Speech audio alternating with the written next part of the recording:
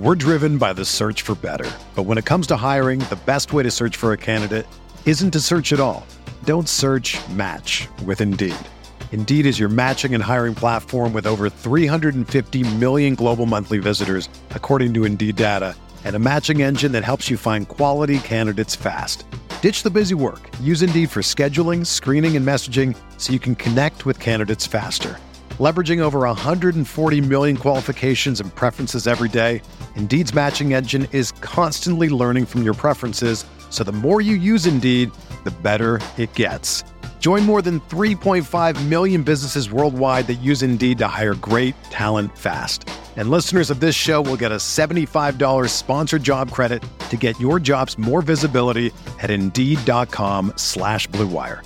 Just go to Indeed.com/Blue Wire right now and support our show by saying that you heard about Indeed on this podcast. That's Indeed.com/Blue Wire. Terms and conditions apply. Need to hire? You need Indeed. What do you think about the Laker team now? You follow the box scores of the games every day? Just the Lakers. You're kidding. That is really a compliment. I was pleased to see you smile at the top of our show because once the game starts, you have a game face. You don't smile much out there.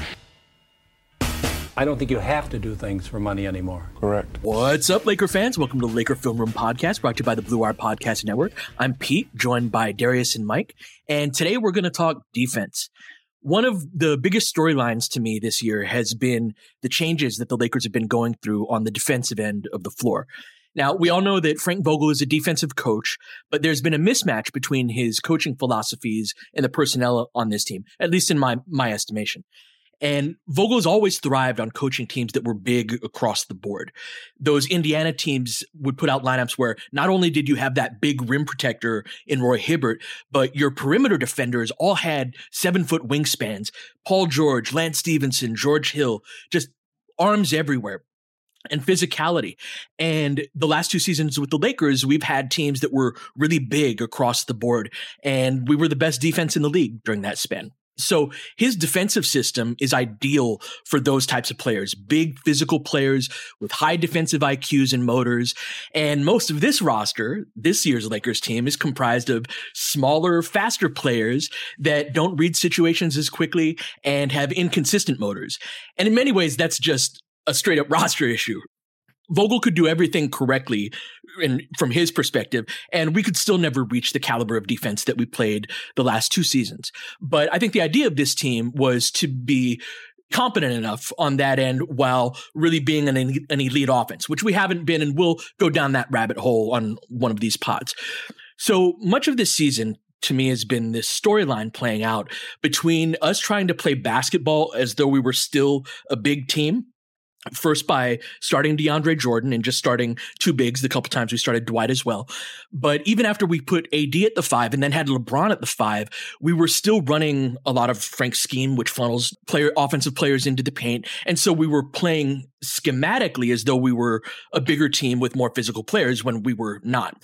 And so that brings me to the road trip. There's this game in Orlando to start the road trip where we started out, and remember, we were down by 9 at halftime, and we'd given up 62 or 64 points to the Orlando Magic, who were the worst offense in the league, had the worst record in the league at the time.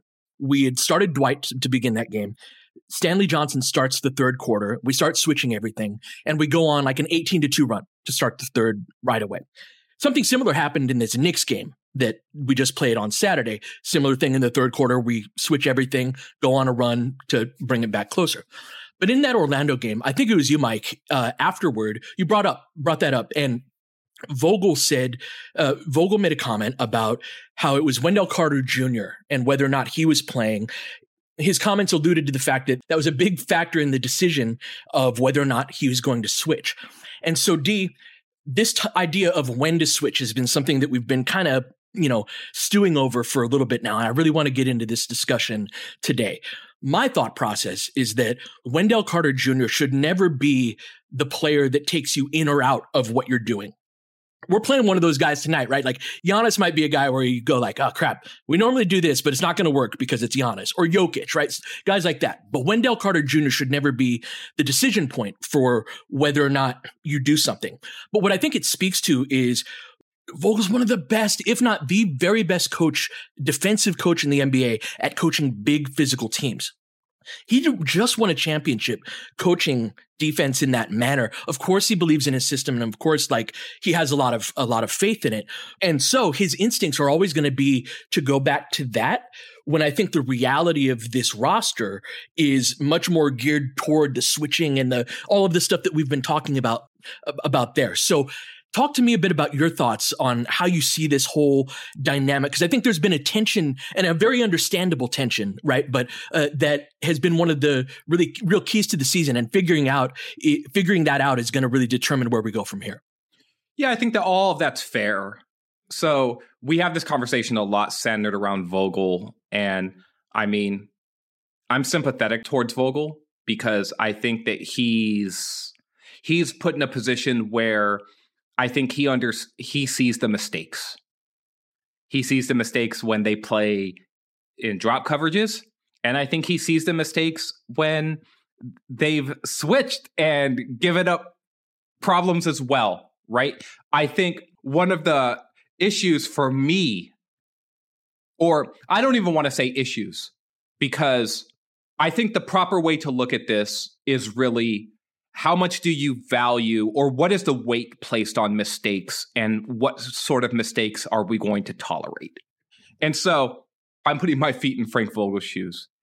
Because I know my system so well, and because I know that it works, and I know that it works at the highest level, I know that if the player just does the right thing, we're probably going to get to a position where where I can live with the results. Yeah, I know this works. If this guy does this and that guy does that, then this is going to happen. Then this is going to happen. And then if we fail, we fail. Yep. Right? Because I know that the guys did everything right. And I think what ends up happening with him sometimes is he sees guys making mistakes. And when you're a coach and you coach a guy or a team and you teach them a certain thing, and then they make mistakes, your instinct is to blame the player. Because I've actually taught you. Yeah, just do it right. Yes, because I've actually taught you the right thing. Well, even, look, working versus not working, this is a process versus results argument as well, right? Mm-hmm. And so a lot of times coaches are just like, I'll be fine if the results do not come out in our favor, if everyone is doing the right process, if the process is being handled correctly.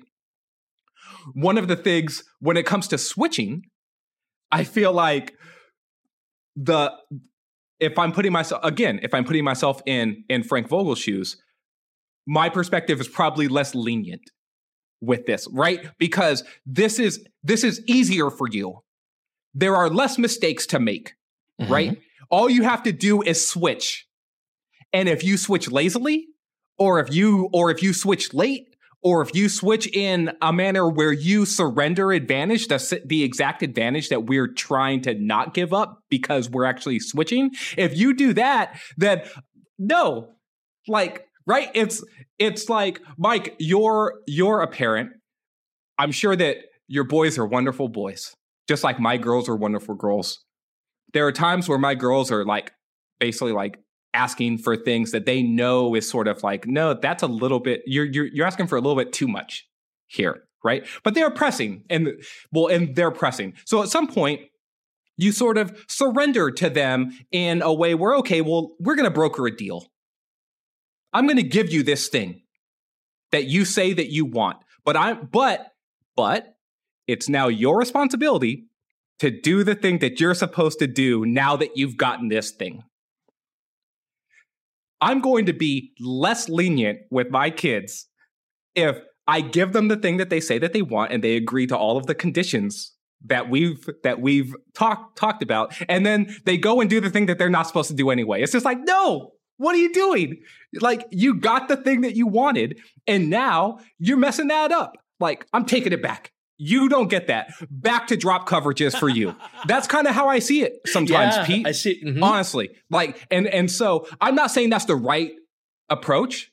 I'm just saying that I'm trying to understand where the line is, because I agree, from my perspective, the line could be moved more in the direction of let's switch more. Let's live with the mistakes. Let's try to compensate for those. Let's problem solve for those. I think that's a very valid argument. I think where it gets trickier is actually putting that into place and how much patience you have for it when you're the decision maker. Well, parenting and coaching, of course, have a lot of similarities. And one of the similarities is that you're trying to control certain things to ensure the best possible outcome.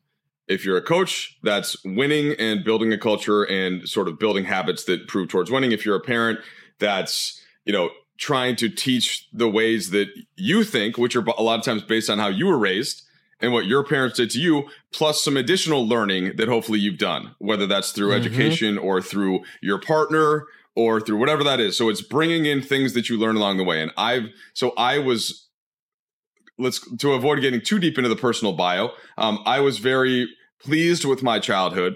And therefore, I have some very kind of rigid ways that I think kids should be raised. And what I'm learning through my boys is that I need to chill out on some things. I need to let them have control on some things. Today, the reason I was late for the pod today is because one of my boys was struggling to decide whether to wear shorts or pants, because in California, and this is going to sound like the stupidest problem ever. It certainly is for me, somebody from Minnesota, but where it's cold in the morning, or and by cold, I mean like 54 at 7 a.m. and then 60 at 8 a.m. But then at 9 a.m., it's like 65. And so he didn't want to wear shorts in the car because it's cold and when he gets to the classroom, but when he actually gets to school, then it's hot. And so I'm telling you guys, this took 30 minutes, this discussion.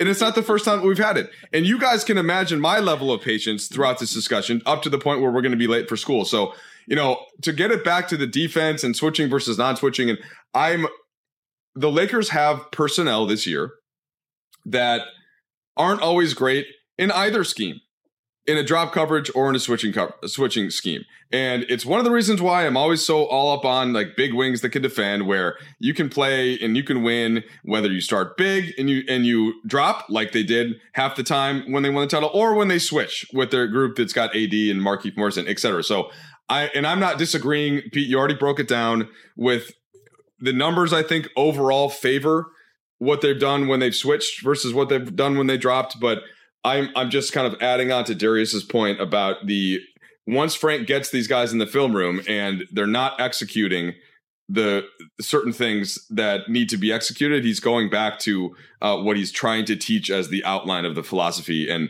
I don't know what we want him to do about that other than just to say, abandon the drop, period. We're switching all of the time. So that's where I'm.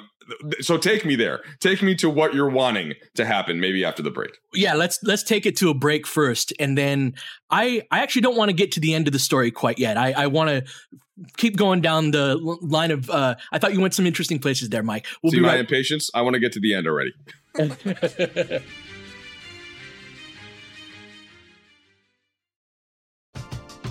We're driven by the search for better. But when it comes to hiring, the best way to search for a candidate isn't to search at all.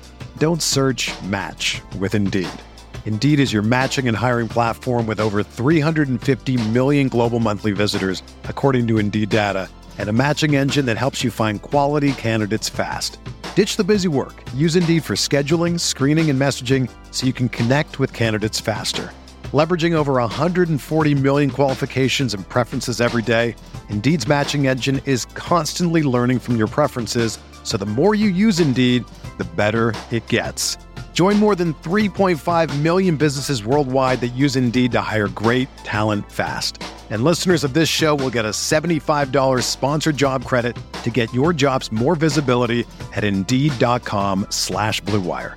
Just go to Indeed.com/Blue Wire right now and support our show by saying that you heard about Indeed on this podcast. That's Indeed.com/Blue Wire.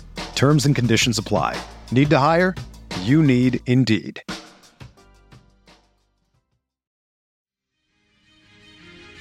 So I think that there's a little bit of a frustration on everyone's side, right? I think from the viewer side, they're like, man, like, what are we doing? I'm proud of the Lakers fan base. They are a very informed fan base. Mm-hmm.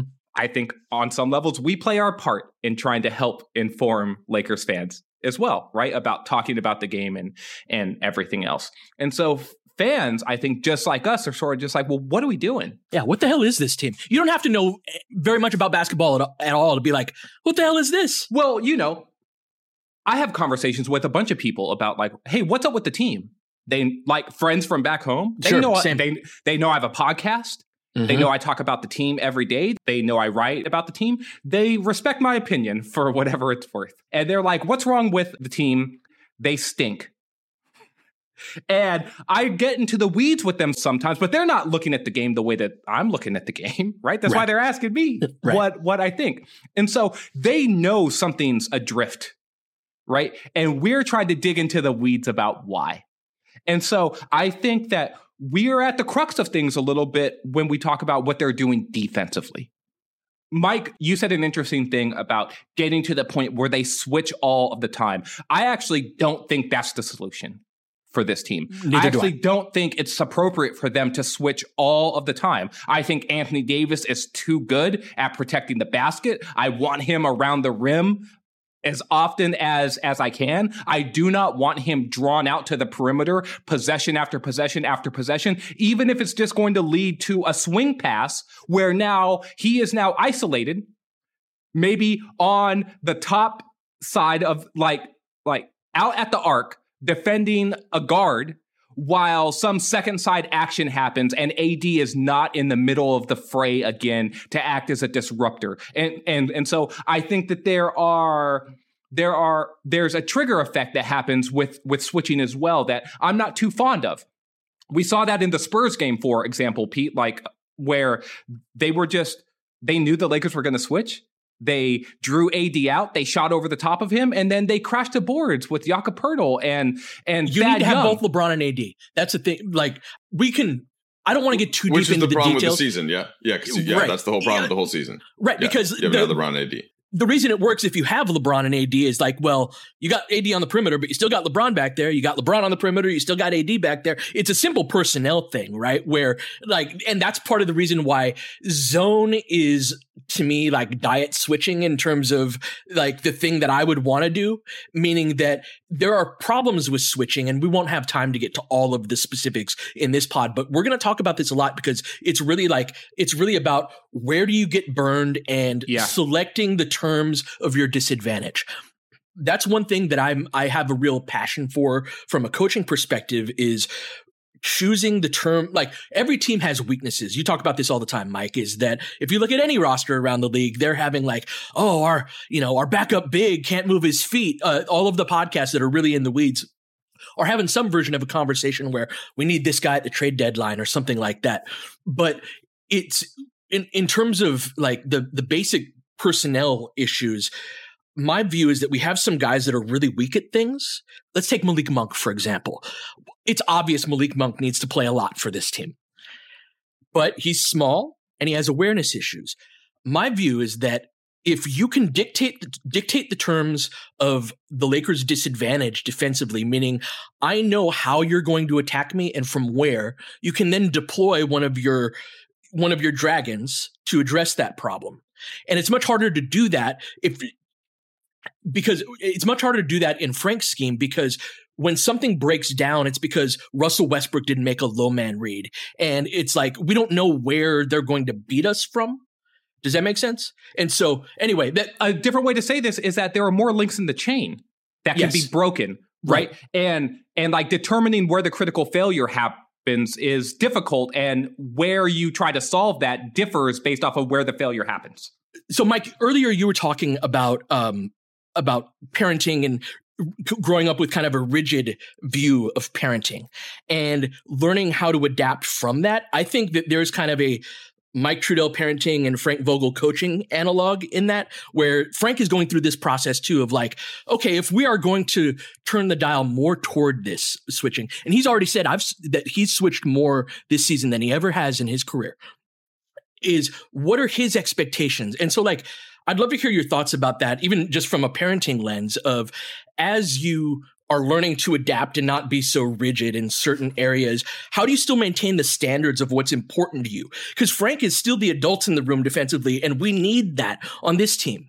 Well, first of all, I think rigid is probably the wrong word, because what I meant was I was pleased. Like, it was pretty easy for me as a kid. I was very lucky in that sense. And so I just like, oh, that's a really good way to do it. But that might have worked for me better than it did for one of my siblings, for example. It just the mix, however that it worked between me and my parents. And so there's a mix now that I have to find with my kids. And overall, it's working really well. And I'm happy with it, but there are certain instances where the way that I think, right, is impacts the way that they feel, that I have to adjust some. And in terms of what are the Lakers doing about it, this is where I think you and I have hit I don't know if it's a point of disagreement on the season, but I see them constantly trying to change and to evolve and to figure this stuff out, whether it's in between games or within games, and to try to find some balance. And it's where I keep coming back to more of the guys that are on the floor and the guys that are on the roster, less so than how much they're switching versus how much they're dropping in the course of a game. And so that's where it's a harder question for me to answer, because I don't know if we agree on the larger picture of what the problem has been this season. But, it's like we're talking about switching like it's some new concept. And again, they deployed that very effectively on their run to the title, So it's not like this is not some new thing that we haven't seen Vogel do before. And so that's where again, I'm not to kind of kick it back to you, but that's what I've been trying to figure out as we have this ongoing discussion about the scheme and how often they're doing what. So for me, you're absolutely right. And it's not a binary of the notion that like we are either running Frank's scheme or we are switching. And those are two different things is not the case.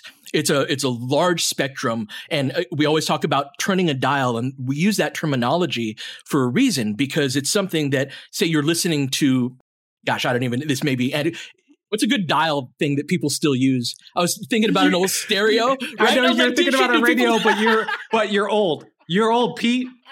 So there's like a 20-year-old right now who's like knobs, like like static. I caught myself right in the middle of it. Let's take another break. Washing machine. All right, so the dial, I assume most of our audience is old enough to know what turning up the volume on a stereo would be like, right? It's not like you go from not hearing anything at all to maximum volume. It's a scale from 0 to 100. So if we're at Mike... here's the dial, Pete. You're listening to the pod, right? You turn it up on the Apple Watch with the dial. Don't kick that thing around, but maybe it's a little hot, but then your girlfriend wants to say something to you. Turn down a little bit. Right? Yeah, there you go. Apple Watch. We gotta. Man, they didn't even have to pay for that or nothing, man. I know, Mike. Just came back from a break. You did an Apple Watch. Mike, you can't give it away, man. You can't give it away. It's a 15-second slot that you just gave up right now. There's only two options there. Yeah. Yeah. Samsung, Anyways. Whatever. I appreciate the dial analogy, though. But Mike, that's more of what it's about and that's why it's like the when to switch argument. And I know it can be a little bit cumbersome to talk about this as much as we have, but I think that there have been a lot of games this season, Mike, where it's been like, oh, we've done this in the third quarter because we're down 15 at halftime. Like all of a sudden we're back in the game. It's not a coincidence. One of the things that you said earlier, Pete, that I think is important here is dictating the terms. And you talked about it within the context of dictating the terms because like we know where we're weak. And so we can adjust to that. For me, it's like dictating the terms is something. If I was a coach, dictating the terms is something I'd want to happen all of the time. And I think it's something that Vogel sees as well, right? Of course. And he's dictating the terms by going over on screens. He's dictating the terms by playing in a drop. I think the question is does that open you up for more failure in specific matchups or too often within the context of a basketball game? And how much of you dictating the terms is actually playing into the hands of what the opponent also likes? And I think this is where I'm not saying the coaches are dumb or wrong or anything like that. And of course not. And I like when LeBron said about the Indiana game where Karis LeVert took advantage of our scheme. He was not being critical of Frank Vogel. He wasn't being like, we were doing the wrong thing. Why didn't we change it? He's LeBron James. If he wanted to go back to the coach and be like, hey, they're killing our drops. We need to change up. You know what Vogel probably would have said? Hey, yeah, I see that too. What do you want to do? Let's figure it out on the fly. We've got 60 seconds here, right? Like, let's do something different. No, LeBron was crediting the player. He was crediting the other team. They have coaches too. They have talent too. They beat the thing that we wanted to do. Every scheme gives up something. Yes. It's impossible to take away everything. And so if they're hitting the shots that your scheme gives up, that you credit the player and or you switch the scheme to take away the thing that they're doing now. And so when the Cavs beat the Warriors in the finals and the Cavs were running a bunch of LeBron-Kyrie pick and rolls where Kyrie was screening for LeBron because they knew Golden State wanted to switch. And now LeBron is posting up Curry or he's posting up someone else. And then LeBron scores. If he scores on a post up against Curry, LeBron wouldn't say like, oh, well, their scheme is stupid. Ha, ha, ha, ha, ha. He would say, right? Because that worked for the Warriors the whole time. They got to the finals. They won multiple championships doing that exact thing. Mm-hmm. He would be like, we took advantage of their scheme. Well, that's not detrimental. Yeah. And Vogel has had rosters the last couple of years where there wasn't really that guy on the court that teams wanted to go pick on too much. And guess what? This year there is. And there still is. And they have to play guys that can be picked on. There are not enough players that can't be picked on. So there's just there are a lot of things. I think every scheme that they're playing right now has a weak point. Of course. And I think that's been but to again be way more simple than all of this is, and as Pete alluded to earlier, if you do have the idealized version of this roster, then you got a lot more to work with. If LeBron and AD are actually both out there, and now Trevor Ariza coming in off the bench is actually like you can sort of get some production out of him on both sides of the court, and like just that right there, and then you sign Stanley Johnson. Okay, now there's 4 pretty big, versatile defenders. So I think that's the overarching thing behind all of the scheme that Pete has been very adept at breaking down as always. And I'm not going to pretend like I could do it better, but that's the mix there that I'm still seeing. So it's certainly, of course, it's a personnel thing, but that's part of my adamance is, going into it, what Russell Westbrook, for example, is good at and bad at. And one of the big reasons to me for the dial turn is that I think Russ is an asset in a switching scheme. Now, there is a certain degree of, and you guys have been alluding to this, earlier in the pod, there's a certain degree of like, you got to play hard and focus. Yeah. Like first, no matter what scheme that we're in. And that's something that you have to own and have a personal responsibility for. That's like blaming anybody else for that's just not how it works. But I would say that coming into the season, one of the things that we knew about Russ defensively is that he will get lost off of the ball, that there's a degree of inattentiveness off of the ball that can be harmful. Now, so then it becomes a question of when does that matter? When is that important? And Darius mentioned earlier, Mike, that idea of multiple links in the chain. Frank's defense in his scheme is fantastic. It just has a lot of links in the chain. And when you've got that defensive personnel that can do that, it's great. That game 6, he called it a masterpiece in the middle of the game.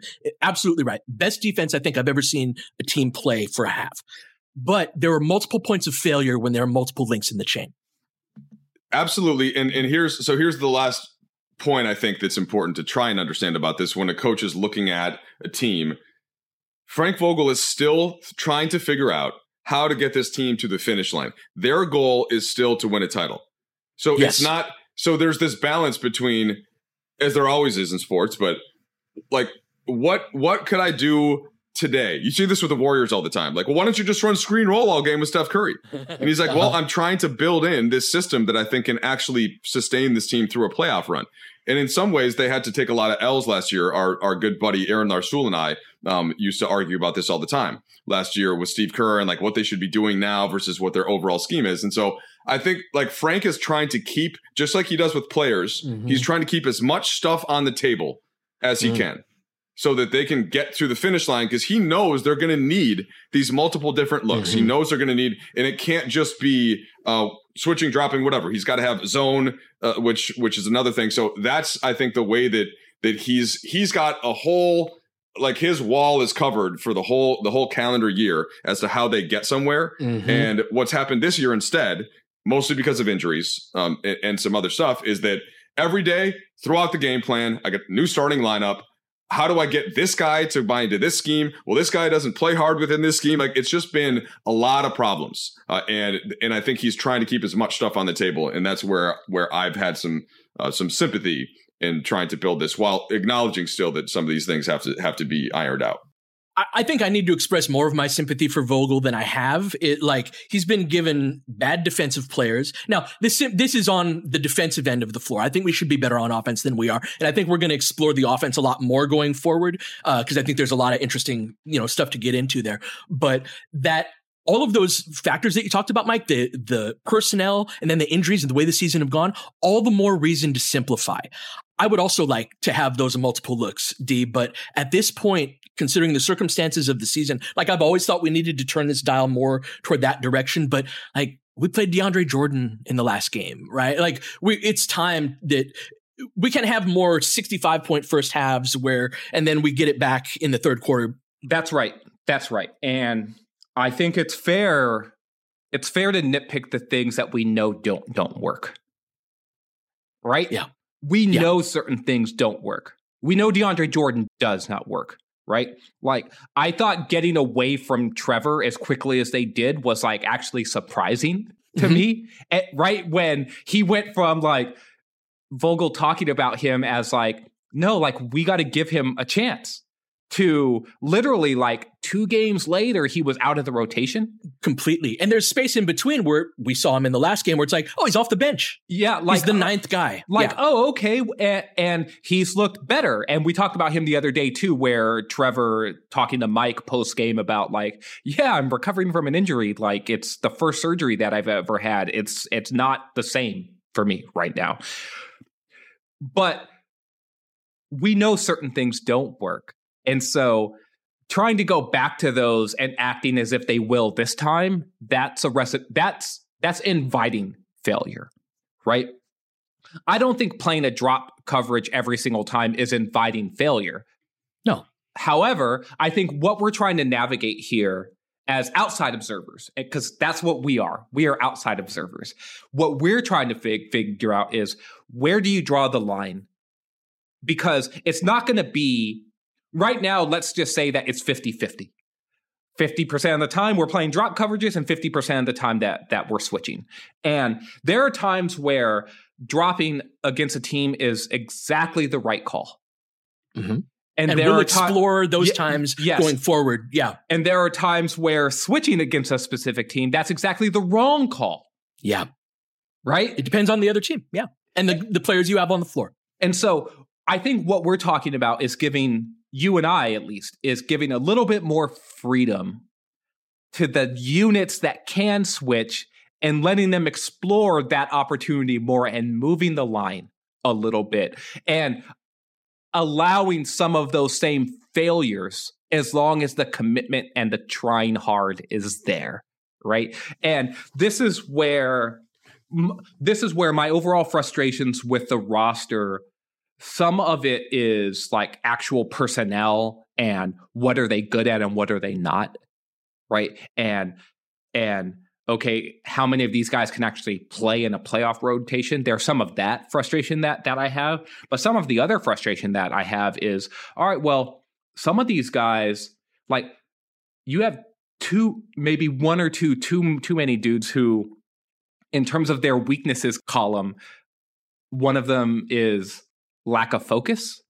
Yeah. And that's ultimately So I think our half-court defense I think we can get to be a fairly solid half-court defense for 48 minutes if we have our guys, right? We need our personnel. Well, they were 11th in defense in that first third of the season or so. So that's not off base for you to say that.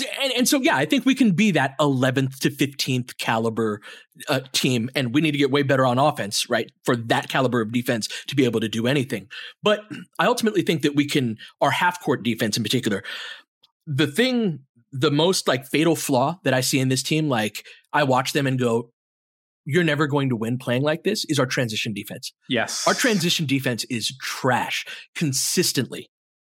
There are all of these basic principles of transition defense that maybe we'll get into some other time, but it's stuff that they've been doing their whole lives of playing organized basketball. And there's just simple, stop the ball, communicate, right? Just a level of attentiveness that you can. Part of my adamance with switching is exactly that is the defense where that flaw is the least important, right? You will be burned for that flaw regardless of what defense you're playing in. But if your players kind of get lost off the ball, and we got multiple guys, Russ, Monk, THT, this is not a strength of his. Avery Bradley, we were talking about how laser focused he can get in. That means that off of the ball sometimes he can. So he is laser focused in terms of the ball. He is not right. Which can actually be a really bad thing when you're not on the ball, right? When you're defending someone off of the ball. Yes. And so he's prone to those mistakes. And so when you talk about that column of weaknesses, when you look at the roster and go, oh, this guy's bad at that. Oh, this guy's bad at that same thing. This guy's bad at that same thing. Oh, and so that to me though comes when you're looking at your players. And I do have that sympathy for, we don't have good defensive personnel. Straight out, we don't have good defensive personnel aside from two first team all defensive caliber players, which does provide you a certain floor of how bad you can be when they're healthy. And that matters a lot. But I do have that sympathy, right? But it's also when you look at them and you see that column of oh, these guys are all bad at this one thing, we should really calibrate the team away from having to make attention reads and recognition reads as much as possible. That won't save you in transition defense. It won't. There's nothing Vogel or anyone else can do about that. I think that's more amongst the players, and they really need to talk, and LeBron and AD really need to enforce transition defense in terms of accountability and things like that on the floor. Run, focus, get back, get below the level of the ball, all these things. Anyway, that's where I come from on that idea of since you know this about this group of players, you need to bake it into the calculus. And I agree. My whole point in trying to discuss the Lakers is always just trying to understand. Right? How much do I understand? For sure.